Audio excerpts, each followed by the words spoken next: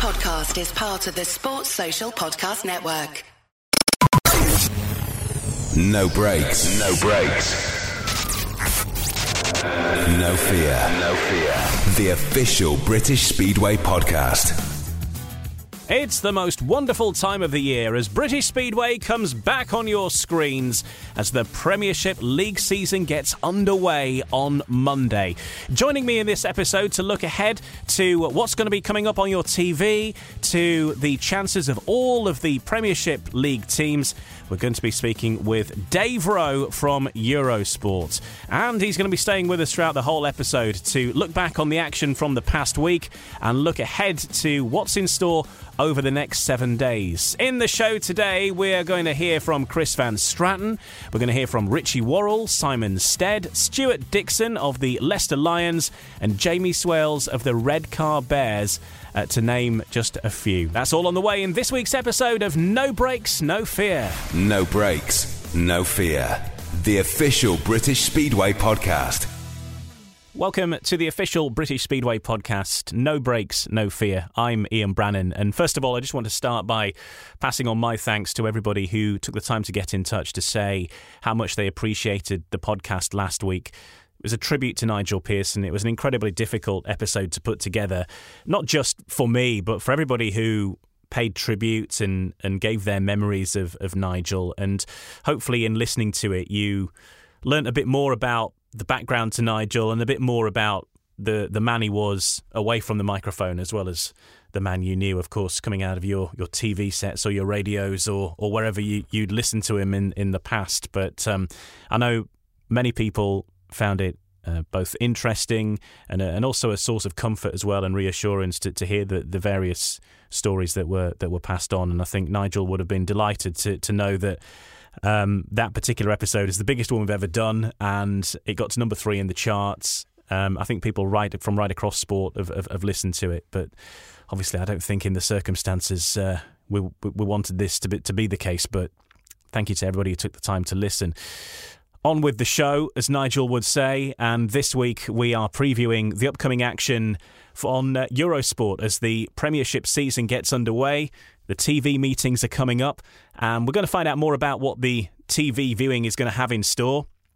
Plus, as well as that, we're going to find out more about the teams as well, with the help of Dave Rowe, who is part of Eurosport's team this year once again, and he'll be on your TVs bringing you insight from each of those matches that are going to be happening on a Monday night on Eurosport. And Dave, like many of us, you've been finding this week a great many things that Nigel did or looked after that actually nobody realised that he was doing, and it's been a fairly busy week for you and fairly mixed emotions. Yeah, hi Ian. In more ways than one, that's certainly the case. It's been an emotional time for us all, obviously, and that will continue to be the case. I can only echo what you said there about the episode from last week. It was a great listen. It was also a tough listen, and it was tough, I'm sure, for you to put together. And I'd also point people in the direction of this week's Speedway Star has an absolutely stunning front cover design and more tributes to Nigel inside. It's tough for everyone. It's a cliche to say the show goes on, we keep it going, and of course we do. But you're right, we're already finding plenty of things that we know he's involved in, and we just want to carry on in his memory, obviously. But yeah, it's been tough for us all. Yeah, and you can ensure that his memory will definitely live on, certainly in British Speedway and how things operate. Obviously, we've paid tribute to a number of people who have left us over the past year in the world of Speedway, and each time when we've paid tribute to them, Nigel's always said afterwards, right, we've done the tribute now, we've paid our respects, let's move on. And I think that's what Nigel wants us to do and talk about the action that's coming up, because it's a big week in Speedway. We're less than a week away from the first TV meeting on Eurosport. It's all going to start at Monmore on Monday night. Wolves versus Kings Lynn is the fixture. It's happening on Bank Holiday Monday as well, May Day Bank Holiday, so you've got all day to get yourself ready for it and look forward to some action on TV. Dave, you're going to be part of the coverage on Eurosport. I just want you to explain, first of all, how it's all going to work, because people are maybe getting a bit confused.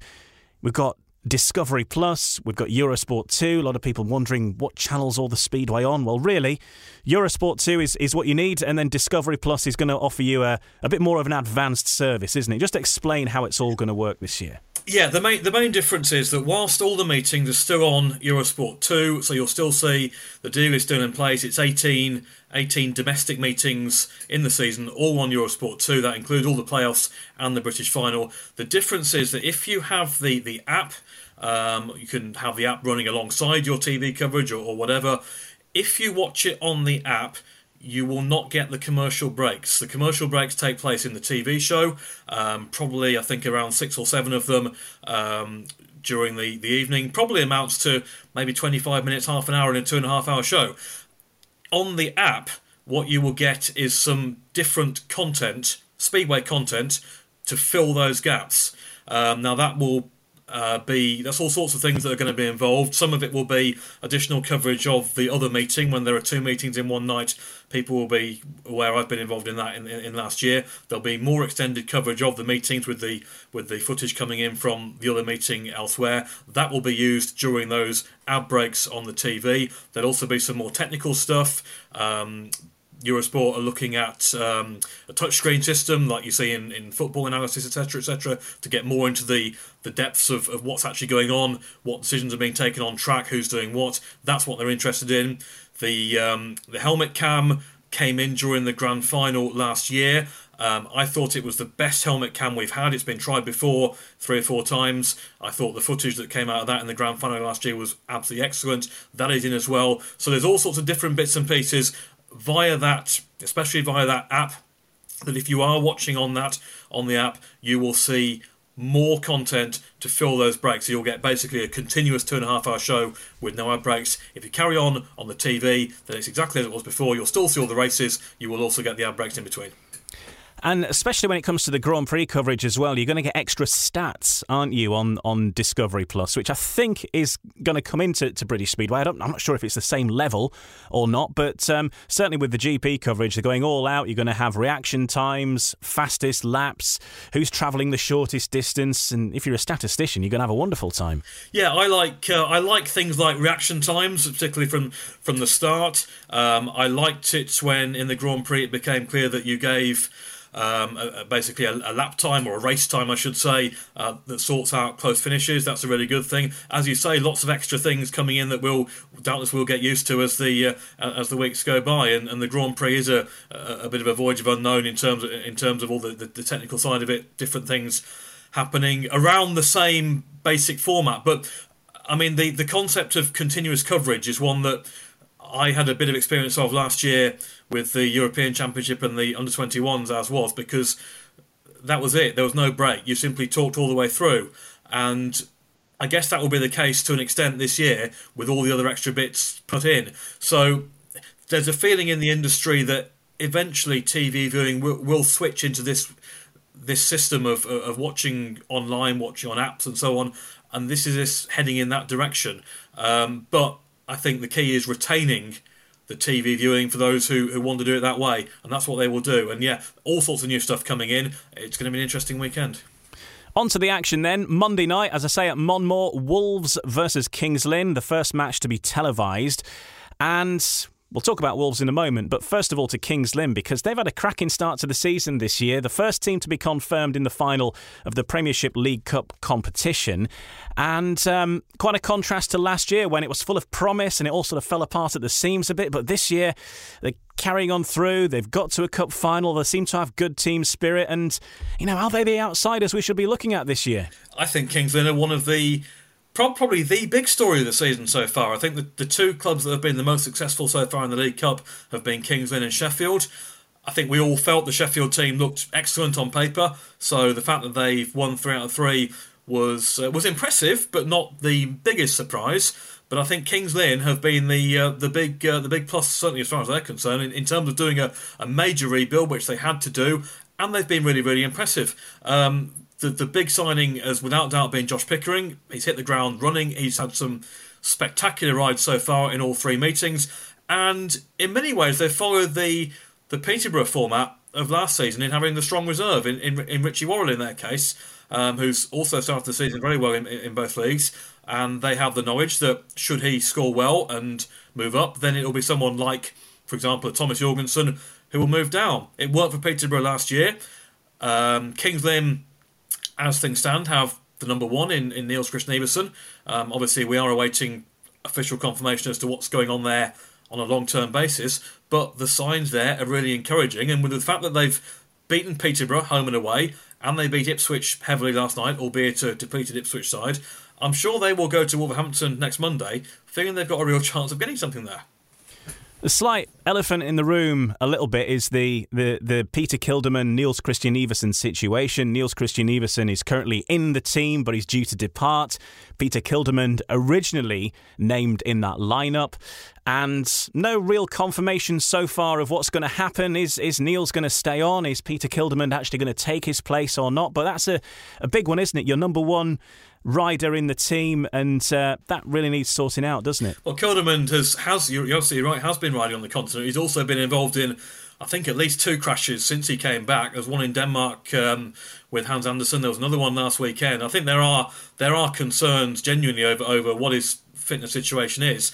I wasn't at Kings Lynn on Monday night, but I'm told that in the after-match press conference to do in the bar and so on, Niels Christian Iversen was sort of dropping hints and so on about the fact that this situation could well be extended. He's clearly enjoyed his first couple of weeks back with Kings Lynn, and I'm sure that the club would be delighted to do that. So, encouraging signs for them. And when you bear in mind that Richard Lawson, who was so good for them last year and is riding well in the Championship, has had a couple of home meetings where he's not scored massive points. He's certainly been involved in the team effort. They look good, and if they can get that situation sorted with Iversen or whoever, then yeah, Kings Lynn definitely have the potential. There's it was quite clear to see when I watched them at Peterborough last Monday. The togetherness is there. There's no doubt that Alex Brady has done a really good job there. It's a completely fresh face, fresh voice on the situation at Kings Lynn. A younger man who's obviously the same age as some of the riders. They seem to have formed this real good bond, this good spirit together. Josh Pickering speaks exceptionally well as captain. He also rides exceptionally well. So they're not going to make any outlandish predictions just yet. As you say, they were talking a good game last year under a different group of people in charge, different riders. But Kings Lynn look really good so far. As for Wolves, they were at the top of the league table for so long last year. It looked like they had it all sewn up, that they were going to get straight through to the final, and it would be all sort of a bit academic, really, that it was all nailed on for Wolves. And then Peterborough came along, Dad's Army did the business and threw a spanner in the works. This year, obviously, they've got quite a strong side still. Not many changes to the lineup, just a couple of additions to the Wolves squad. So they're all a team that have been together for a little while now, and Peter Adams hoping to go one better, surely, this year. Yeah, obviously they have to get there first, which, as you say, they always tend to be there or thereabouts at Wolverhampton. And the last 2 seasons, that's 2021 and 2019, they've made the playoffs comfortably, and then on the night of their home semi-final, the heavens have opened literally in the hour before the start.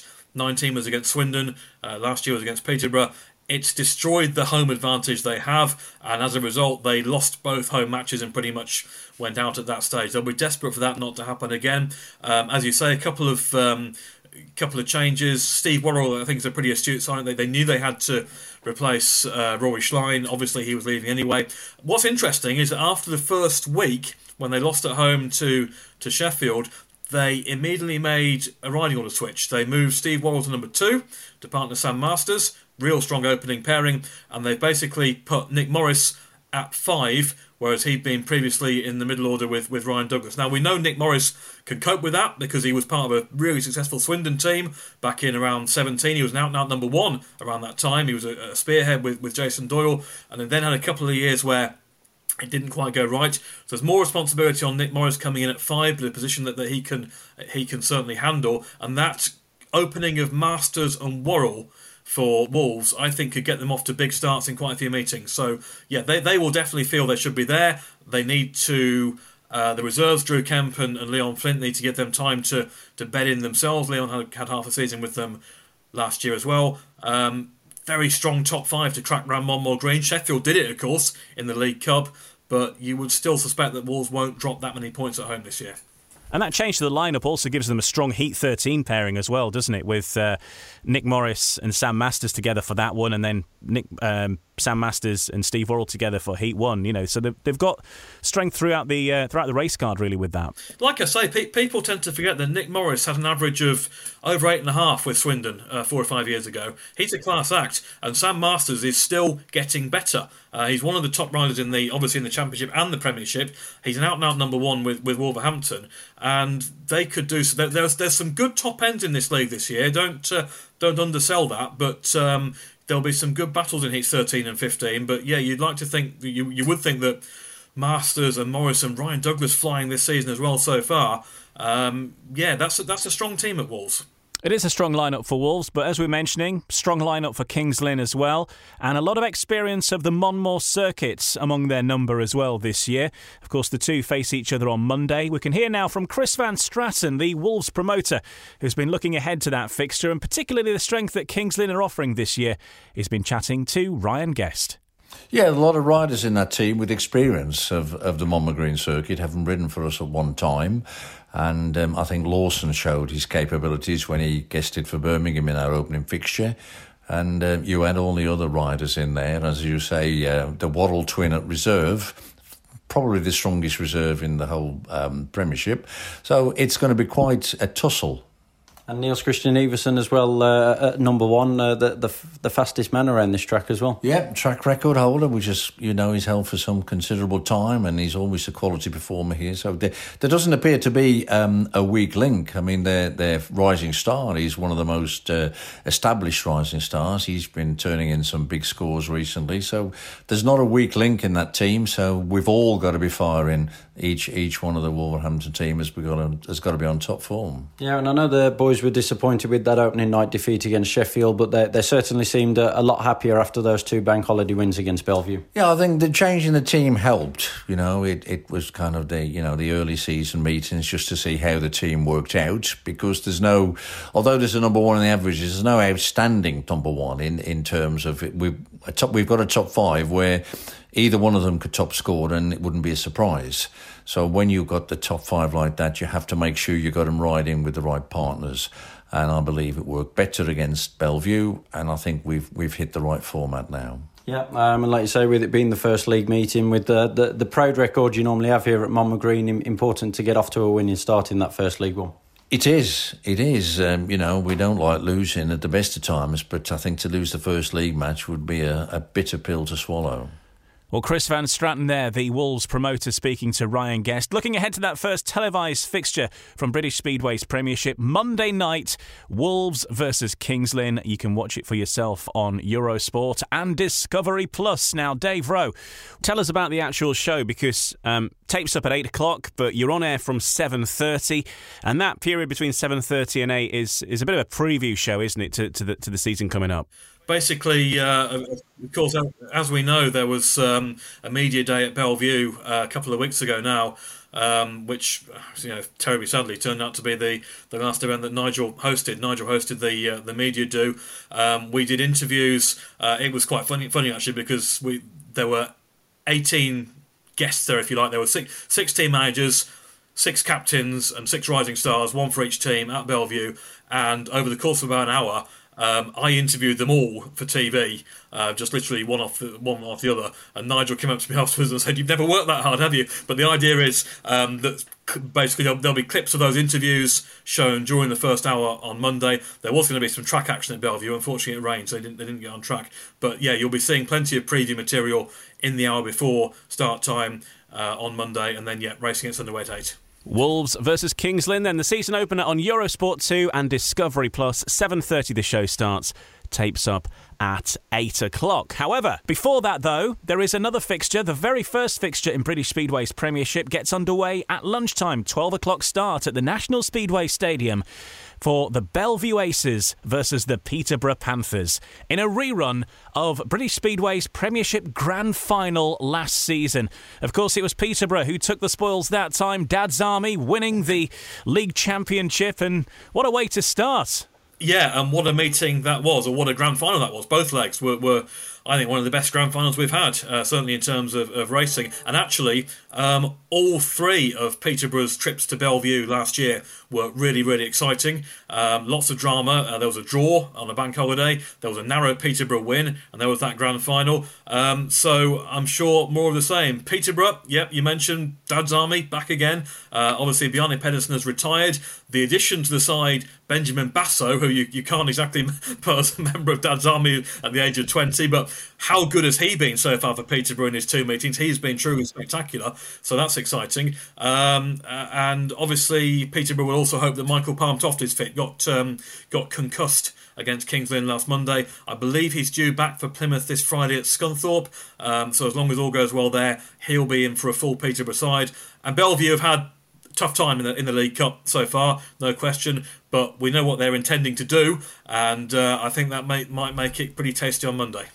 Yeah, and that rider in question at Bellevue that Dave's alluding to there, of course, if you haven't heard already, Mate Zagar on his way to Bellevue, although at the time of recording this, the official rubber stamp has yet to be approved in terms of the immigration paperwork, all the admin, if you like, away from Speedway.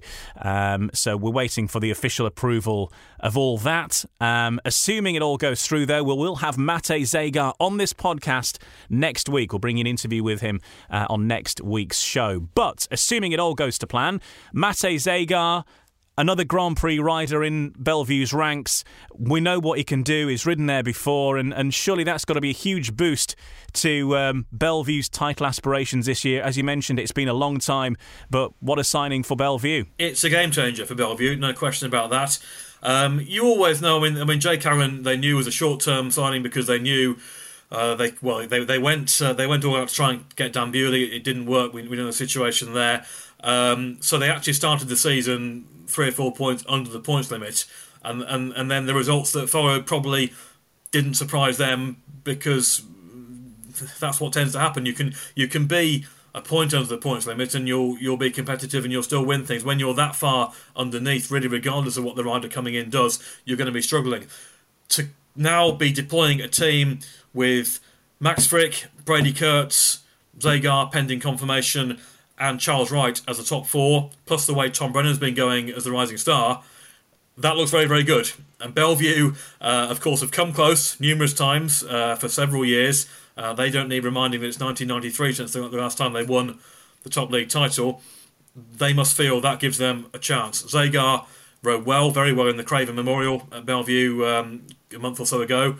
Loves the track there, rides it really well. And that is certainly going to make them a lot stronger, assuming that paperwork goes through. There is a bit of an elephant in the room with Bellevue, isn't there? And that's that lack of league title, as you mentioned before.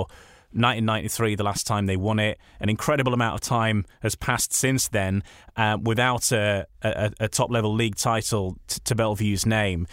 Is that a bigger deal for the fans or the riders? Do you think the riders get affected by that? Or is this this time that's elapsed bigger deal for the fans, because obviously the fans have been around a lot longer and probably got longer memories, and it's a thing that the fans want to get off their back?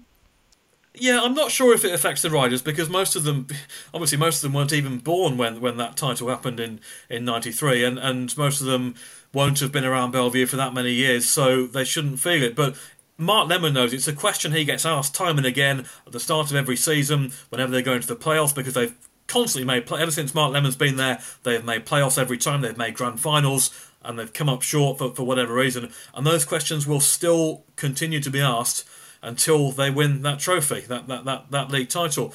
All sorts of reasons why it's gone wrong in previous years, but they have had strong teams, and certainly since probably 2014, 2015, they'll feel they're owed at least one league title, and they've just got to find a way to get over the finishing line. Realistically, when you look at last year, okay, they lost Brady Kurtz at the very end for the playoffs when he crashed out in the Czech Golden Helmet, but they had the opportunity when Hans Andersen crashed out of the grand final in the first ride. They had Peterborough in a really tough spot when they were 8 points in front into the closing stages, races that looked like they'd favour Bellevue, and suddenly Peterborough came charging back into it. And then you always felt after the first leg, I felt that Peterborough would then hang on and take it in the second leg. So Bellevue have got to find that way of getting out of the line. Now, whether that's psychological or mechanical or anything else, I don't know. The riders can't let it get to them. Once you start getting that sort of thing in your head, then that's when things do start to go wrong. But as I say, with that top four and the Rising Star and so on, the ingredients are in place for Bellevue. It's just delivering it on track. And Bellevue have got well-established heat leaders. They've got Grand Prix riders, but they've also got strength down at the reserve department as well. Norik Bladorn, a hugely exciting rider who is yet to deliver his best for Bellevue, undoubtedly, but he's learning all the time, and I think the fans can see that. You got Tom Brennan, who, of course, knows his way around the National Speedway Stadium and proved that with being part of that Speedway of Nations winning side and great pretty much everywhere he goes, I think, as well at the minute. And Connor Bailey, who races with Tom Brennan at Glasgow, who a lot of excitement about him. You know, I was at Glasgow the other week and the fans there really enjoy watching Connor Bailey race, and he's Bellevue's number 8. So there's a lot of strength in depth down in the lower order as well. Yeah, I like what I've seen from Bladorn. Saw him in the under-21s last year, and definitely a talent. And probably with the way Tom Brennan's going, the pressure is off him to an extent at reserve, because Tom Brennan can pick up a lot of the slack there. And Tom, we've spoken to him in the build-up to the season, and I know you've spoken to him extensively too, and he speaks really well as well. The issue to add was his home form. Last year, his away results for Bellevue were much better than his home results. Early on, that seems to be getting sorted this season. And you mentioned they have Connor Bailey in the wings. It'll be interesting to see how these number 8s get deployed over the season. Some clubs have number 8s who are sort of more obvious stand-ins than others. But basically, if the number 7 is unavailable for any reason, then the number 8 is the rider who comes in. And also you can just decide to use the number 8 if you fancy it. If the number 7 is not having a great time or having a bad run or whatever, you can use the number 8. For example, at Ipswich, they're going to use Daniel Hume actually as a guest on Thursday because they see him as someone who's sort of that level. And there's a few who perhaps aren't quite at the same level as the existing Rising Star, but it's one to watch out for over the season to see who develops and who scores those points. But I think, certainly in answer to your question, with the way that's structured at the lower end in particular, and the way Tom Brennan can score, then he could get extra rides. It certainly could be a real force in that position. And again, it makes Bellevue a good all-round unit. So, the opening fixtures of the British Speedway Premiership season are on Monday. It's Bank Holiday Monday, May the 2nd. 12 o'clock start, Bellevue versus Peterborough Panthers. That's at the National Speedway Stadium. It is not live on TV. But what is live on TV from 7:30 and the start time at 8 o'clock for Wolverhampton Wolves versus the Kings Lynn Stars. So you can watch that on Eurosport 2 and on Discovery Plus as we enter this new era of British Speedway on television. And next, here on No Brakes, No Fear, we're going to look at another two teams that we haven't spoken about yet in the form of Ipswich and Sheffield. And we will hear from Simon Stead, the Sheffield team manager. And that's all on the way in the next part of No Brakes, No Fear, the official British Speedway podcast. No Brakes, No Fear, the official British Speedway podcast. Welcome back. I'm Ian Brannan, and this week I'm joined by Dave Rowe of Eurosport to look ahead to the opening fixtures that are going to be happening in the British Speedway Premiership over the next week or so. We're looking a little bit further ahead than we normally would, and out towards next week, next Thursday, which will be May the 5th we're on to, because on the Thursday there's a few fixtures happening there, and the Ipswich Witches are hosting the Bellevue Aces at 7:30 at Foxhall. Now, it's fair to say I think Ipswich's start to the season hasn't quite gone the way they would have hoped. But you look at the strength and depth that they've got in that side, and certainly the riders they've got leading the line. Former world champion Jason Doyle, of course, involved. And they've also got people like Danny King in the side and Eric Riss. And, there's some big hitters in there. And surely it's going to turn around at some point, isn't it, Dave? Yeah, it's not gone right for Ipswich so far for a variety of reasons, and they're pleased that obviously there have been League Cup fixtures and not league matches so far, which they've been beaten in. The main issues, obviously, illnesses for Cameron Heaps and Paul Stark. And Cameron Heaps is certainly someone that needs the laps, needs the track time after the problems he had last year. And obviously, once you miss a meeting through illness, you're out for a week, so they've lost track time there. And then Eric Riss, who rode superbly for them at Peterborough in their first League Cup meeting, he had a crash in Landshut at the weekend, so he missed their match at Kings Lynn on Monday night. So it's almost like deja vu, because last year, you'll recall that Ipswich lost about 3 riders in the space of a week, and that's what's happened, albeit they're not long-term, thankfully. They would have wanted to keep their full team on track and get things together. Clearly, with a top 2 of Jason Doyle and Danny King, that is as strong, if not stronger, than everybody else. Throw in Troy Batchelor, if we can see the real Troy Batchelor compared to what we saw last year. Riss had a really low average last season, but has started in good form. Then the prospects for Ipswich look encouraging, but they're a club that I think, because of the issues they had last year, making a quick start, making a good start is absolutely essential, and they wouldn't have wanted this kind of disruption that they've had in the League Cup.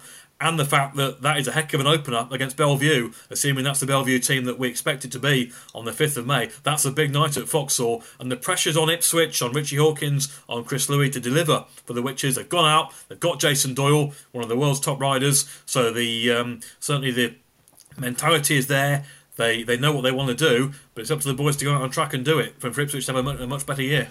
Ipswich have a couple of riders who, by their own admission, didn't have quite the season that they were hoping last year in the side this year. And I'm thinking in particular Eric Riss and Troy Batchelor, who fairly indifferent, certainly in the opening part of the season, then got themselves going perhaps towards the end. But we're seeing different characters entirely. Troy Batchelor has had some good form so far for Oxford in the Championship, and same for Eric Riss as well, who's racing for Redcar, put some big scores away there, and has done all right when he's been riding for Ipswich. But I know he's got better to give, but it must be pleasing to see these riders getting back to the form that we know that they're capable of. Yeah, I think Eric Riss had issues both on and off track last year, especially. I know he had issues with the tyres. They weren't for his setup, they weren't right. He's clearly done lots of work over the winter to improve, and from what I've seen so far, he looks much more the Eric Riss that we've seen in years gone by. And for Troy Batchelor, similar comments to what we mentioned about Nick Morris earlier.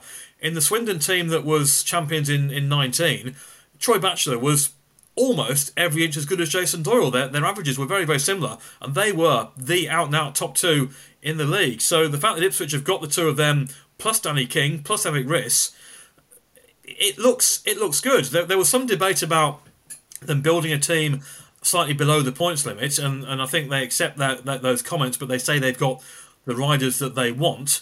The proof of the pudding's in the eating. But I think if they get certainly 2 of the riders in that team who had tough seasons last year back to anywhere near their best, that Ipswich team should be certainly challenging and probably in the top 4. Well, another team who are certainly for many people favourites this year, or one of the favourites for glory, are the Sheffield Tigers, who opened their league campaign at home at Ollerton against the reigning champions, the Peterborough Panthers, on May the 5th. That's next Thursday, from the point of view that this podcast is released. You might be listening to it after the event, but Thursday, May the 5th is the date. And Sheffield have already shown in the Premiership League Cup what they've got, because when they've travelled to some tricky places like Bellevue, like Wolves, they've got wins on the road, and that's certainly a big indicator of success potentially. And now with riders like Jack Holder in their lineup, they've got Adam Ellis, Craig Cook, Tobias Musielak back in British Speedway as well. It's an exciting lineup, and you fancy it's going to be a good year for the Tigers fans. Yeah, Sheffield have done, I think, what people expected. Possibly even more so whether you thought they'd win at both Bellevue and Wolverhampton. Certainly, I felt they'd win at Bellevue in the League Cup. I think the Wolverhampton result was a more impressive one. It was really perfect team building over the winter. There were some eyebrows raised when they released Josh Pickering, who ended up, of course, at Kings Lynn, and Kings Lynn are mighty happy about that. I think probably the situation was that Josh Pickering actually did too well with Sheffield last season, and it didn't quite work out with what else they had in mind. But to to put together a team of Holder and Ellis, so you've got a newly introduced Grand Prix rider, the British champion, Craig Cook coming in, Tobias Mugelak back in British Speedway, and that's great to see because he's a good guy and a really exciting rider, and the space for what they've built lower down. Sheffield, I think, went into the season as favourites. A lot can happen between April and October. We've seen that time and again. You don't know, whether injuries or form will affect them, and you don't know what other clubs will do. Clearly, Bellevue have changed the game straight away, as far as we can tell. But Sheffield, I think we've talked through all the 6 Premiership clubs, and we've found reasons to be optimistic about all of them, and reasons why they will feel optimistic. And that's the great thing about this league. It does look pretty close and tight, but I would see no reason why Sheffield shouldn't retain that spot as favourites at this stage. We'll see in 3 or 4 matches' time, but if they can carry on that momentum from the League Cup group, which they've won 3 out of 3 so far, really impressive stuff, and Sheffield should be there. Well, as you mentioned, Dave, a few team changes for Sheffield from last year. Outgoing are Josh Pickering, Troy Batchelor and Daniel Hume. And in come Craig Cook, Tobias Mugelak and Connor Mountain.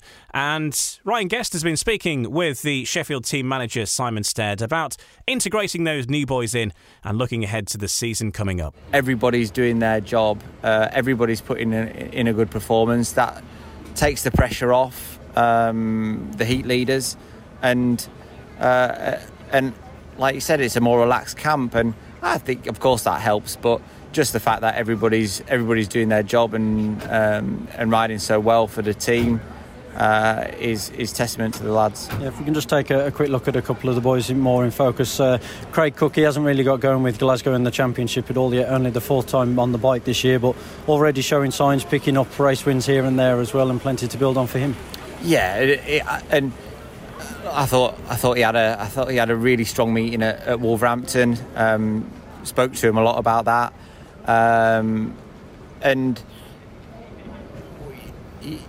he's such a talent, and I think, he's only just getting going. We haven't even started yet. Like you said, Glasgow haven't started, so he's not had a lot of track time, and I think with more track time, we'll only see him get better and better, and I think if that's the sign of things to come, then we can all be really excited about it. Yeah, before the season we spoke about the reserve pairing with Steph and Connor coming back to Sheffield after previous spells as well. Like you say, the way the team was built, the pressure was off them, but when you look at Stefan tonight, involved in all 3 5-1s as well. Yeah, he did really well. I'm pleased for him because, he wants to do so well all the time, and again, he's not had a lot of track time with Birmingham. Two rain-offs there as on their home meetings, so he's not had that much not that much track time. So his ability and his effort last season didn't go unnoticed, and that's why he got another shot at it this year. And he's proving to be a really good signing for us once again. Yeah, and that extra track time, bike time that you spoke about, they're going to be really important as well now with the gap in Sheffield's schedule as well, whether that's Championship or abroad. Yeah, that's right. I mean, I was speaking to Adam, and May's really going to get kick-started for a lot of the lads. Adam's schedule in particular is really, really hectic in May, and I think it'd be great for a few of them to get a bit more track time. I think you can take a lot from actually racing your bike. I was a big believer about staying active and riding as much as you can. So, like I said, early signs are very, very good. And the beauty about it is, I think we can build on what we've already done. Peterborough reigning champions, only the one team change, so going to be a good one to kick the league proceedings off here. Yeah, they're a very, very good lineup. They're a solid outfit with a great team manager in Rob Lyon, who I respect very much. And it will be a tough test for us. We know that. But we just need to concentrate on what we can do. Concentrate on how we go about our business and improve on tonight and keep doing what we're doing. Sheffield team manager Simon Stead speaking to Ryan Guest there about integrating those new lads in and looking ahead to that first fixture in the Premiership for Sheffield against Peterborough next week. It's Thursday, May the 5th, the opening fixture for the Sheffield Tigers against the Peterborough Panthers. Now, from Panthers to Cheetahs, because it was a big fixture at the Oxford Stadium last week. Another sellout crowd, over 2,000 tickets sold. And even more people watching on the BSN live stream as well, as the Oxford Cheetahs took on the Poole Pirates. It was a very close meeting. It didn't start off close, and you might argue the final scoreline didn't end close either, but the lead did swap over a couple of times between Oxford and Poole, and great to see such a big crowd thoroughly entertained. So much so, I think they're on the verge of selling out for the match at Oxford this week as well when they take on the Redcar Bears. But for the Poole Pirates, I mean, every year, is there ever a weak Poole Pirates side? But the Poole Pirates, Dave, once again looking very, very strong and look to be heading to be the team to beat in the Championship once again. Yeah, you can never actually nail people on at this stage. But if I was going to nail somebody on, it would be Poole to be not only top 6 but probably top 2 as well. They just look so strong all the way. They've built a team with 3 big heat leaders, and they've got the strength lower down, so fair play to Poole once again for doing that. Oxford, I think, is a fantastic story. Fantastic to see that club back. The pictures I've seen, the footage I've seen so far from the opening 2 meetings, I'm heading down there on Wednesday myself to have a look. I'm really looking forward to it. They're not... In the first season, it's highly unlikely that they're going to win all the meetings. They've done well to build the team. They did. Obviously, the sad loss of Kent from the Championship this year, the Central Park venue, meant that Oxford were able to go in and get Scott Nicholls and Troy Batchelor as their top 2. I was really pleased to see Jack Thomas scoring, I think it was pay 15 at Newcastle on Sunday. He's a young rider to watch. He's got real talent. Good to see. And yeah, there'll be ups and downs on track for Oxford this year, no doubt about that. And if they make the playoffs, they make top 6 in their first year, I think that would be a good achievement in that first year. But the big thing is to build the club, keep the crowds coming, keep the entertainment going. And those people that have not had Speedway there for 15 years have now got it on a weekly basis, which is wonderful. And I just hope that also gives others encouragement that the sport can come back to those places. Oxford's a really good story. Yeah, it is, and they've got it right as well, because they've got a modern feel to it too, and they open the pits up more than anywhere I've ever seen in Speedway, and that's not to say this doesn't happen anywhere else, because I just haven't seen it. But at Oxford, people were arriving early, say about 5:30. You could get straight into the pits. You can unrestricted access pretty much into the pits, meet your idols, have a look at the bikes, get your photos taken. It's a fantastic thing to be able to do, especially for kids, but to be honest, for adults as well. It's brilliant. And they've got these food stalls, street food going on. They've got a DJ playing music. It's a modern way of hosting a meeting, I have to say. And a bit of a nostalgia element, I suppose, for many people in the area as well, who will remember going to meetings there in the days of some of the great idols that used to ride for Oxford. And, you know, I found it... I mean, I only went once when I was a youngster, but, you know, it was great. It brought back memories. It was great. Yeah, I think the nostalgia element is a fair one. I grew up, as people will know, supporting Coventry. Oxford and Coventry was a big rivalry in the 1980s. I remember going down to Cowley, watching Hans Nielsen and the great Simon Wigg taking on Tommy Knudsen and Kelvin Tatum. Fantastic days, fantastic meetings. And then more recently, working in the media, remember the old facilities, which are probably quite similar to how they are now. But the stadium itself looks great. And what it does is it gives encouragement. The work they've done there, you mentioned the tree clearing and whatever, the mess that they've swept up and got rid of. These sites, and I'm involved again with the Coventry efforts, and people say you'll never be branded in such a bad state, and it is. But Oxford prove that with the work and the people there that are involved, you can turn around a situation like that in not too much time. I don't know whether when they had the clearance to say yes, you can run sport at Oxford again, which came through, I think it was midway through last year, whether they were really looking at 22 or 23 to restart. And then they just realised so quickly, we can do this. We can get a team on track in 22 and get it done. And to have that known by September, October last year so they could build a team, I think it's a phenomenal job by everyone there. And yeah, more power to them. Fantastic job. It's great to see the way it started. And if you've got Coventry heritage, you're going to be in luck, because Peter York the former Coventry announcer, is the man on the mic on the centre green as well. Yeah, and apparently Dave Hammond as well in the box, who was also the regular announcer at Coventry for many years. So very much so. And you made a good point about the access as well with the riders. The riders are fantastic when it comes to supporters and kids and selfies and autographs. So these venues where you can get in these places, not every venue has quite the same facilities or the ability to get in beforehand, but certainly in Oxford, I like what they've done with the pits on the back straight. Everyone will look after you, they'll welcome you, so take advantage of it because it's really good. Yeah, and it's amazing who you meet in the pits, because it was the featured match on BSN last week, and, well, do you know what? There was some celebrity spanner men, because we had former world champion Chris Holder and his brother Jack Holder, a current Grand Prix star heading into the 2022 GP season, and they were on the spanners and helping out the Cook brothers, Zach and Ben Cook. So we had a chat with them. Hayley Bromley and Lee Kilby having a chat with Chris and Jack Holder. Yeah, it's my day off.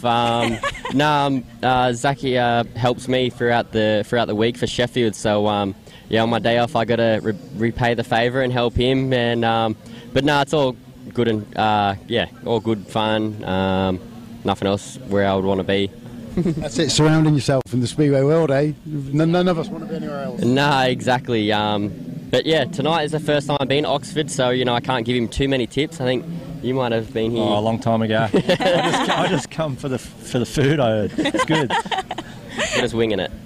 Just wing it. I mean, Chris Holder, the 2012 World Speedway Champion. We don't get to see you often enough on UK shores. Obviously, a stalwart of Pool Pirates, still very much in the pits over there with Midlow, with Jack. The boys 2 points down at the moment, but not doing too bad. Yeah, it's looking quite good. Like Jack said, I haven't been here for a long time, and I obviously heard all the hype about the place and seen the changes and everything, and that's not far away from Poole either. So thought we'd come up, have a look, and it's really good. Really impressed with it, and the Pirates are digging deep, and hopefully we just snatch it on the line. That's what we want for the viewers, eh? I mean, I know you're not racing over at the moment, but it still must make you feel really pleased to get tracks like this back into British Speedway, because it does nothing but add to the quality that we've got, and in the hope that we grow and grow and grow in the future. For sure. And hopefully you'll be back in the future. Yeah, definitely. Like, you only got to look at the crowd here. It's it's one of the biggest crowds I've seen in England, bar Poole, for a long time. But yeah, Matt's actually watching, I think, so I've got to keep plugging him. But yeah, of course, and it's always good to get tracks back and all that kind of thing, so it's excellent. And obviously rules and regulations abroad make it hard for guys to come back here, but while you live here, it's easy to race here, so that's the bottom line. But at the minute it's a bit out of my hands, but yeah, one day in the future for sure. That'd be terrific. I mean, Jack, for you it must be an interesting season, making your debut in the Grand Prix series. You've seen your brother Chris do it. He's won Grand Prix, he's won the World Championship. Do you think you can follow? Yeah, absolutely. Do you think you can follow in older brother's footsteps? I hope so. That's everyone's dream, and that's my own dream to do that. And yeah, to be honest, it hasn't really sunk in that I'm actually in there. I'm still trying to pinch myself, and I think come next weekend, I think it will all set in that rare and trying to chase my dream, and it's going to happen. So I'm really excited and can't wait for it, and yeah, hopefully you can help me as much as I helped him. That was what I was going to say, actually, because we remember you there a lot, when Chris did it. Going to return that favour? Yeah, as much as I can. The first round's obviously a little bit difficult because we race on a Friday in Poland and they're on Saturday, so getting there is going to be tricky. But if I can, of course, I want to be there. It's I've been there, and it's a lot of pressure, a lot of nerves and everything, and keep him under control. But I'm sure he'll be fine. It's just like it's like any other meeting, right? Yeah. But obviously your life depends on it. But he'll want to do good, and he's beaten all these guys before, so it's just doing it on that day is the hardest part. Yeah. What are you getting up to these days then, Chris, with you racing in Poland? Where else are you racing? Are you racing anywhere else? I'm hanging around. I'm everywhere. It's been good, since the COVID's all sort of blown over a little bit. We can travel a lot easier, so we're stuck in Poland, but now back in England pretty much full time. So, Max is getting older, so hanging out with him and keeping an eye on Jack and watching the Poole Pirates, really.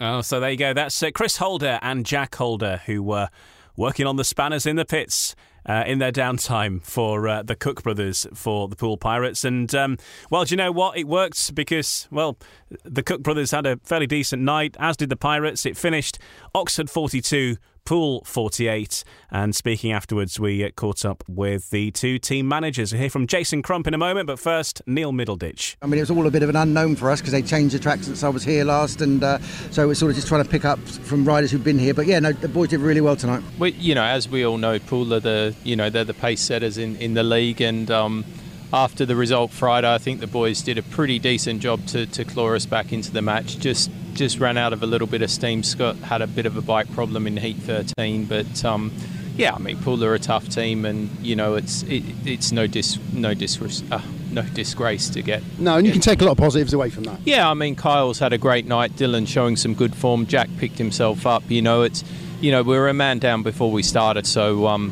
always makes it a bit tough. But Pool are a great team, and my old mate Midlow does a good job managing them, and the recipe's been in the water down there for years, hasn't it? There's Jason Crump speaking with Lee Kilby. After their defeat against the Pool Pirates at home, the Oxford Cheetahs then went on a northern tour. They went to Berwick last Saturday, where they were beaten 59-31, but got a win on the road against the Newcastle Diamonds, 41-48. A big four-pointer in the championship away for Oxford, who are back in action this week. Wednesday at home against the Redcar Bears in the Championship Knockout Cup first round, first leg. And the return on Friday will be back at Redcar at the Echo Arena, 7:30 start time for the second leg of that Championship Knockout Cup first round clash against the Oxford Cheetahs, and that match will be screened live on British Speedway Network, BSN. You can sign up for that for Friday night. In the next part of No Brakes, No Fear, the official British Speedway podcast, we're going to be talking a little bit about Leicester. We're going to hear from Richie Worrell and Stuart Dixon in the next part of No Brakes, No Fear. No Brakes, No Fear, the official British Speedway podcast. Welcome back. I'm Ian Brannan. In this episode, I'm joined by Dave Rowe of Eurosport, who has been looking ahead to what's going to be happening in the Premiership season, which gets underway on Eurosport on Monday night, the 2nd of May, when Wolves host the Kings Lynn Stars. Right now, we're going to have a little general review of what's been happening elsewhere in Speedway, across the Championship in particular, because the Birmingham Brummies took on the Berwick Bandits last Wednesday, but it was a meeting that was abandoned after two completed heats, a big crash involving Josh Orty, and not so much the lack of ambulances, but the lack of the right medical cover, the right qualifications. Morphine was administered, and that really changed things. Dave Rowe, you know a little bit more about this. What was the situation with the Brummies? Yeah, it's a concerning situation. Obviously, first and foremost, our best wishes go to Josh Orty, who's got a broken leg and I understand has had successful surgery on that. So we hope that he gets back to full health soon. He lost it. He actually lifted on the second bend and recovered it, and then lifted on the fourth bend and came down into the fence just beyond the air fence. For those that know Perry Barr, there's a tractor entry just off bend 4, and he hit the fence just beyond that. And he actually got off the bike, but he still went into the fence pretty hard. And it's a concern. What happened? Obviously, he had treatment on the track, and we could see from the box what was going on there. And we were initially told that a county ambulance was on the way, and then that very quickly changed to say that there was going to be actually a 6-hour wait for a county ambulance, which is, well, that's a story in itself. When we can go on forever about the current situation within the NHS and all the waiting lists and hospitals and whatever. But anyway, that was the situation. But obviously the paramedic had also said, well, because he had administered morphine, as you rightly say, then he would have to accompany Josh to hospital anyway. So it's going to get clubs are going to have to look at this as to will they need to extend their medical cover beyond what is required as the minimum. And that's clearly, when you extend that obviously means looking at the provision for a second ambulance on site and a second paramedic, such that if the main paramedic has to leave the stadium, the meeting can continue. Obviously, there's going to be a cost element to that, but the other side to that is what's the cost of supporters coming to a meeting, seeing two races, crash. Obviously, everyone understands crash can happen, but then the meeting to be abandoned, obviously, is not good. There was a situation, a similar one at Mildenhall when they ran the under-21 semi-final earlier in the season. Very similar delay quoted for ambulance cover, and they actually basically put together a new medical team on the fly on the day.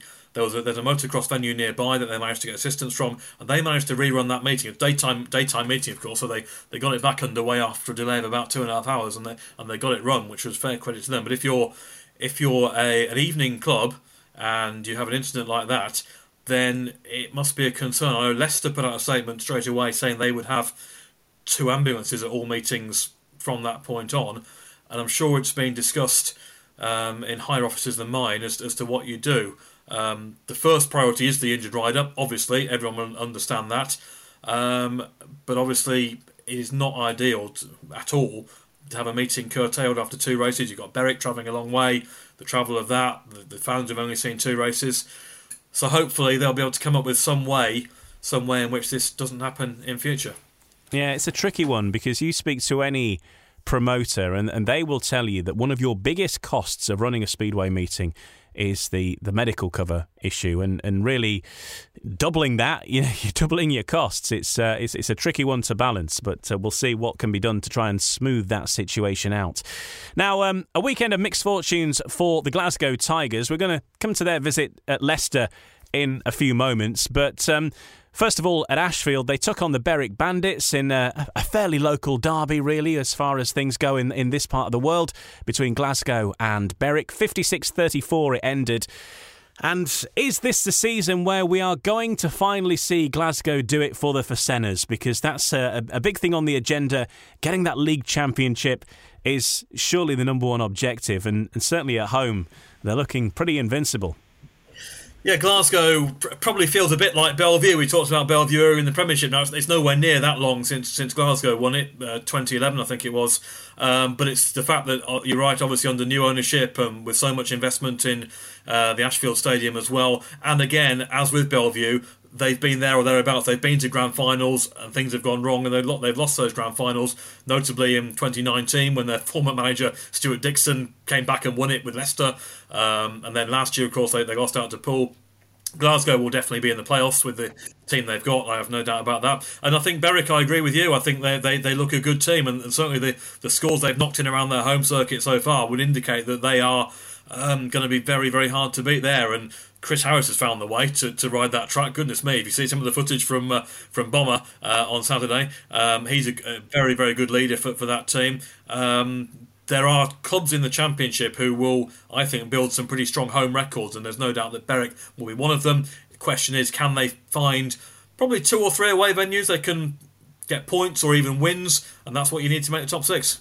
Well, it was a bit of a night to forget for Glasgow on the road as they visited Leicester, the Paul Chapman and Sons Arena. They went down 52-38. But they had a closer meeting against the Redcar Bears, did Leicester, on the Friday night. It ended 48-42, Leicester claiming an away point, but there were some frustrations, particularly with some of the decisions from the referee. Nick Morris showing his frustration by riding straight through the tapes at one point, and Richie Worrell also had some fairly strong views. Didn't mince his words, our Richie. He's been speaking with Ryan Nassau after that narrow defeat against Redcar on Friday night last week. Richie, a fair result in the end? Yeah, we got a point out of it, didn't we? A couple of guys struggled. But definitely would have been nice to get a win. You know, we have lost on the road now. It's the 3rd one. Slightly annoying when we're so strong at home. And I look at the team and I do think we're really strong. We just can't seem to do it on the road. Well, improving signs tonight in comparison to the last 2. Oh, definitely, yeah. You know, we got a point out of it. Had a tough red car. And you've got lads that are going quick as well. So yeah, there's that positive, I suppose. Is what top 3 is. Yeah, there's that positive. Personally, thought you rode well tonight, did you? Yeah, I mean, I do like this track anyway. Always prepared really well. It's always raceable.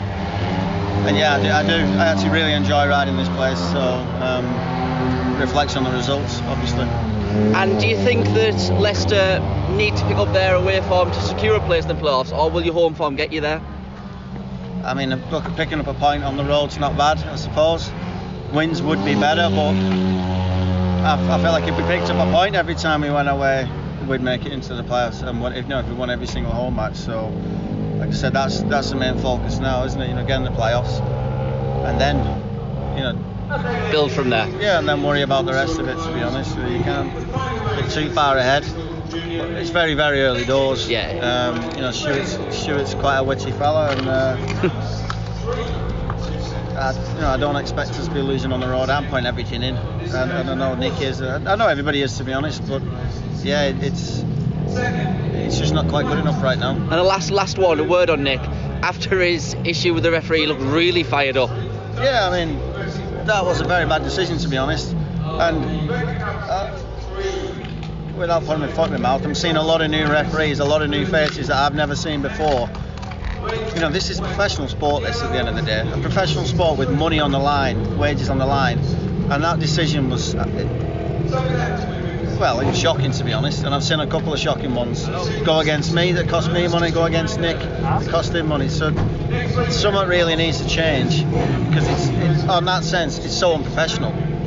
We're all here putting our necks on the line, livelihoods, and then we've got somebody who can make a decision like that and take money off us. There should be some kind of system set up, like horse racing. You can see who got across the line first. You couldn't. All that money, again, there's money at stake, betting and things like that. You could not go, right, who do you think won that one then? I'm not sure, actually, but just give it him. That's what's going on in British Speedway, and it is absolutely shocking, to be honest. Because like I said, livelihoods are on the line. I feel like I'm ranting on, but it needs to change. It really does need to change. We're all trying to be as professional as we can, and then we've got that happening. It's just ridiculous. I see your point. I'm playing devil's advocate. If Nick hadn't packed up in the previous race, thus costing him 2 points, does he have the same reaction, do you think? Of course he does, because Nick wants to win every single race. Like me, we're animals in that sense. That's why we're here, and that's why we go on a bike, and that's why not many people can get on and ride with the aggression. Well, to the level that we do, there's a little bit of something inside you that just makes you stand out from the rest. So Richie Worrell there venting his views, and it was a bit of an explosive evening for Nick Morris as well. That said, I'm not sure that the Redcar Bears were too keen on complaining about any of the decisions, Dave, because it went their way. And Redcar, as it stands at the time of recording, unbeaten in the championship, wins all the way. Well, seemingly Nick Morris felt that he had got the verdict over Eric Riss in Heat 11 and was not shy in pointing out that. And actually, a bit of pantomime stuff, I think, probably goes down quite well with the crowd. It's interesting. Redcar have got a good team. Absolutely, they have. Certainly a great heat leader trio, an exciting team, and a club that's done very well in recent years. What they also have, I think, is a very, very fair racetrack, and one that other teams enjoy getting around. Whether that will hamper them when it comes to big meetings and trying to get big scores on the board in aggregates, I don't know. But what I'll say is that I spoke to Stuart Dixon, the Leicester manager, who was absolutely mortified by the fact they lost 60-30 at Plymouth on Tuesday. He was absolutely spewing, spitting blood, whatever. When Stuart loses, Stuart's not a happy man, I can tell you that. He was very unhappy. And I said to him, I think you'll get a point at Redcar, whatever happens. And that's what they did. And you could argue, with no disrespect to Plymouth, who've done a great job but have got their issues with Palmtoft injured and covering that gap at number 1, you would probably argue that Redcar on paper looks stronger than Plymouth. And yet Plymouth went to Redcar and got a point, and so did Leicester. And so I wonder with Redcar, maybe when it comes towards the real crunch to business end, going to a 2-legged final, probably away teams will go there thinking we actually enjoy this track and we can, if not win, we can get close there. That might be the one step that Redcar have to take. You always see really close meetings at Redcar. You very rarely see a pasting, and that's something that's not lost on Jamie Swales, one of the Redcar co-promoters, who says that fairness of the track really actually perhaps works against Redcar themselves and prevents them from being able to run up big leads. Bigger leads would be lovely, but this track just doesn't lend itself to that.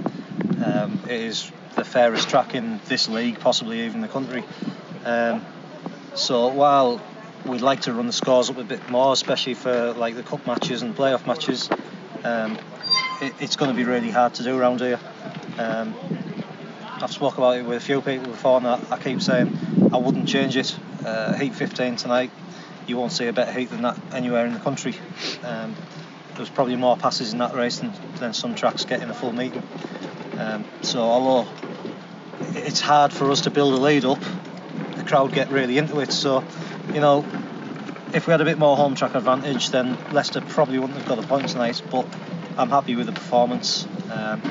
Second strings weighed in with some points tonight, which was nice to see. Just the reserves struggled a little bit. But overall, once again, I think the team's building, and as the season goes on, it's going to get better and better. So that ended Redcar 48, Leicester 42. Scunthorpe Scorpions took on the Birmingham Brummies. Of course, Scunthorpe being without Josh Hawty, not ideal for facing the Scunthorpe Scorpions, who are a side who I think you can say do have quite a bit of home track advantage. It finished 54-36. Definitely looks like a Scunthorpe team that's been built with the prime aim of winning home matches. I don't think that would be unfair to say that. But last year, of course, it got them into the playoffs because they did get an away win at Birmingham, it was, in fact, for Scunthorpe, and they kept a very strong home record throughout the season. I don't see any reason why that won't be the case. Ryan Douglas is in terrific form this year. Zane Kennedy's been a really good pickup. He went well there last year with Leicester, and he scored big against Birmingham. I don't think we've seen, really, in case of Birmingham, they've only run 12 races at home so far this season, with rain-offs and the issue we saw about with Josh Hawty and an abandoned meeting due to the weather again. So it's hard to really read where they're going to be, but certainly they haven't yet picked up a point away from home, so that will disappoint them. And I think in the Scunthorpe meeting they fell away Birmingham towards the end. I think they were in reasonable contention until heat 10, heat 11, and then it faded away from them. So that's something they'll want to improve on. But they've got a tough one at Poole this week as well. And speaking of tough meetings, Newcastle have had a tough time. They went to Edinburgh and went down 58-32 in the Championship Knockout Cup first round, second leg. And then also in the Championship, beaten by Oxford, who were the visitors. Oxford getting those points on the road, 4 points in the bag for them, winning 41-48 the final score on Sunday. Yeah, really difficult. We know the situation with Bradley Wilson-Dean. He's currently on the injured list. He wasn't scoring, in all fairness. There was clearly something wrong, whether it was mechanical or fitness-wise early on. So they have been using guests at number one, which probably hasn't hampered them too much. They've used the likes of Richie Worrell, for example, as a guest. But then, of course, Paul Stark, who was going well, he had an illness, so he's missed the last couple of meetings as well. They have got people, definitely, that can get around their home circuit, the likes of Max Clegg and James Wright, and we've seen some and Matthew Weathers too. They've got to get some home wins on the board, haven't they, Newcastle? I don't think, with all due respect, that their ambitions are not going to be rocking up to away venues and picking up big away wins at this stage. For that promotion, for that club, and we desperately hope it works out, because we nearly lost Newcastle at the end of last season, so it's important that they survive. They've got to try and find a way of winning some home matches, and interesting matches this weekend for them, because they've got Berwick home and away. So I think, again, they know they're going to have it tough at Sheffield Park, but can they get something in the home meeting? Yeah, a big weekend ahead in that North-East derby for Newcastle and Berwick, as Dave mentioned, they're home and away this weekend. It was Glasgow's first trip out on the road last week and ended in defeat, actually, in the Championship as they visited the Paul Chapman & Sons Arena. Leicester Lions 52, Glasgow Tigers 38. We can hear the thoughts after that meeting now from the Leicester team manager, Stuart Dixon. Yeah, it was a very good performance to win 52-38 against one of the top teams in the league, no doubt about that. I think it surpassed expectations. 3 points for us, none for them. Yeah, very pleased, yeah. After what's been a tough week with the defeat down at Plymouth and then getting a point last night at Redcar, Nick Morris and Richie Worrell led the team well tonight, but the 5-1 from the Thompson twins in 14 brought the house down. Yeah, certainly did. Benjamin Basso, a very spectacular rider, very good rider. No quarter asked or given by any of the three riders. Benjamin Basso done a very brave move going into the third bend, and very fair, very hard move. And the twins repaid the compliment coming into the first bend on the next lap, I think it was. And very brave move, and he done well to stay on the bike. Hard but fair move, both back with the twins, gave him back what he gave to them, and as you say, it rightly brought the house down when we got the 5-1, yeah. And crucial wins on the night for people like Connor Mountain, Joe Thompson with a couple of great rides, and it'll take the riders a while to get into the season, but what's your thoughts so far on what the Lions have done? Yeah, well, I think we had a tough meeting last week against Poole, one of the favourites for the league. I think we've also faced Glasgow tonight, another one of the favourites for the league. We got a result last night at Redcar, we bounced back, obviously, for the disappointment with Scunthorpe and Plymouth away from home. To get 4 points over the last 48 hours has certainly been more like it from a Lions point of view. I mentioned to Louis Kerr tonight for coming in and doing a very steady job for us tonight. Done very well, and that was without a skipper tonight, Kel Howarth, who hopefully will be back next week against Redcar. But I'm very pleased. 4 points over the 2 nights was certainly the minimum target. We got that, and I am very pleased, and it's more like what I expect from this Lions team, yeah. And it doesn't get any easier next week. Redcar in town, but that's quite a few of the top teams here already, and you've seen 2 of them off. You can see the Redcar team off next week. Yeah, fingers crossed. We are quite good round our home patch. You know what I mean? The Riders have proved that over the course of the start of this season already. We have another tough challenge next week. Redcar have got an excellent heat leader trio. Louis Kerr will be back here, obviously riding for them the way Speedway works. But obviously we'll hopefully have our skipper back, as you say. With Richie and Nick leading for the front again. Kyle will join them again, and the twins a very good run here as well. Connor done well as well. We're quite a force on our home track. Redcar, we know, will give us a stiff opposition, but a tough meeting. But we look forward to the challenge. Yeah.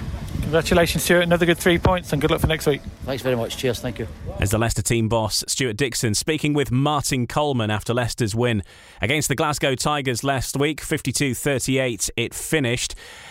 This week for Glasgow, they're again on the road, and this time visiting Armadale. Just that juicy tie between the Edinburgh Monarchs and the Glasgow Tigers. Friday night, 7:30. Edinburgh will be showing that as a live stream as well, so you can look out for that. But that's one of the great fixtures in it. Scottish derby, and it's all on the line. Always an interesting fixture, Glasgow and Edinburgh. They had 2 close meetings in the league last season when they both won at each other's venues. They met in the Knockout Cup when Edinburgh went through. They met in the playoffs when Glasgow went through. They always seem to be meeting in competitions, and I know the atmosphere there is absolutely fervent, and both teams will be desperate. Glasgow, yeah, I don't think they'll be too upset with the defeat at Leicester. Leicester is going to prove to be a very tough place for people to visit. We've seen the 60-plus scores that Leicester have had at home in some of their meetings so far.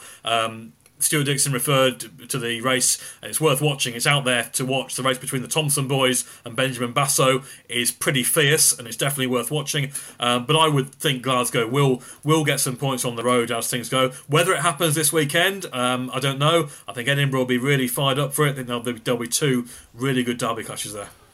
Well, we've got a big clash on Wednesday then this week. Upcoming fixtures. Poole Pirates hosting the Birmingham Brummies. Now, Birmingham have not had the best start, it's fair to say, and they've had a bit of misfortune as well with rain-offs, with injury to riders like Josh Orty in the last week, and then to be visiting the Poole Pirates. It's not necessarily the place you would choose to go at this stage of the season for the Brummies. Funnily enough, this was the Elite League Grand Final back in 2013. How times have changed really for both clubs. I mean, Poole, we've talked about Poole, we know the strength, but I think they'll be pleased actually to see a Birmingham team with Adam Ellis arriving at Wimborne Road, because I'm sure that Adam will be desperate to have a good few races with the likes of Danny King and Steve Worrell and Richard Lawson. So there'll be some interesting clashes there. You would have to make Poole favourites quite clearly.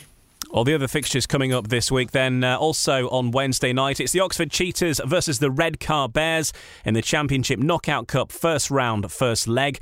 The return of that will be on Friday night back at the Echo Arena, and that second leg will be screened live on the British Speedway Network. On Thursday night, we mentioned it's some League Cup Southern action in the Premiership League Cup. It's a bit of a dead rubber. Ipswich Witches versus the Kings Lynn Stars. Kings Lynn already through to the final in that section. Elsewhere on Friday night then, I mentioned Redcar and Oxford. Scunthorpe Scorpions hosting the Plymouth Gladiators. Scunthorpe are running a live stream of that. We've already touched on Edinburgh versus the Glasgow Tigers, with Edinburgh EMTV covering that with their live stream. Saturday night, it's the Leicester Lions versus the Redcar Bears starting at 7. The Berwick Bandits hosting the Newcastle Diamonds. And of course, it's the start of the Grand Prix series as well. All eyes on Croatia for a new era in the Speedway Grand Prix as Discovery Networks take over running the tournament. And, there's going to be quite a few changes. I think over the years there's going to be more changes, but it's certainly going to be a different look. And an exciting season ahead in the Speedway Grand Prix for all of us, but of course the Brits. Ty Wolfenden, Robert Lambert and Dan Bewley, and obviously we know the circumstances that have led to Dan being called up, which obviously, worldwide political events and so on, he wouldn't have wanted it in that way, but now he's there. You make the best of it, absolutely, and you have a go, and I think the fact that he rode in the Speedway Euro Championship last year will stand him in good stead. Obviously the Grand Prix is a further step up from that, but at least he's got the idea of how these big meetings do operate, and it's going to be absolutely fascinating. You're right. Discovery are changing things. They're trying to raise the bar. You'll see lots of new innovations, and hopefully we'll see a good world title fight as well. I'm sure that Bartosz Marzik will start as favourite, no doubt about that. He did get outdone by Mikael Mikkelsen on his home track in his opener, but he seems to have turned things around since then. Woofy had a crash last week. Thankfully got up and okay, because it did look quite nasty at the time, because I'm sure he's desperate to get back involved. And yeah, you throw in the usual suspects, if you like, towards the top. Going to be a very, very interesting year ahead, and it's good to see, obviously with COVID restrictions easing, thankfully, we're back to a more normal sort of calendar. We've had these double headers, a lot of meetings in Poland in previous years, but now getting out and about to other places once again. Croatia's not been on the schedule for a number of years, so Gorichan will be a slight unknown for some of them, who have probably ridden it before, but maybe not for a while. But yeah, lots of interest in this one. Probably the most eagerly awaited opener for many years, I would say.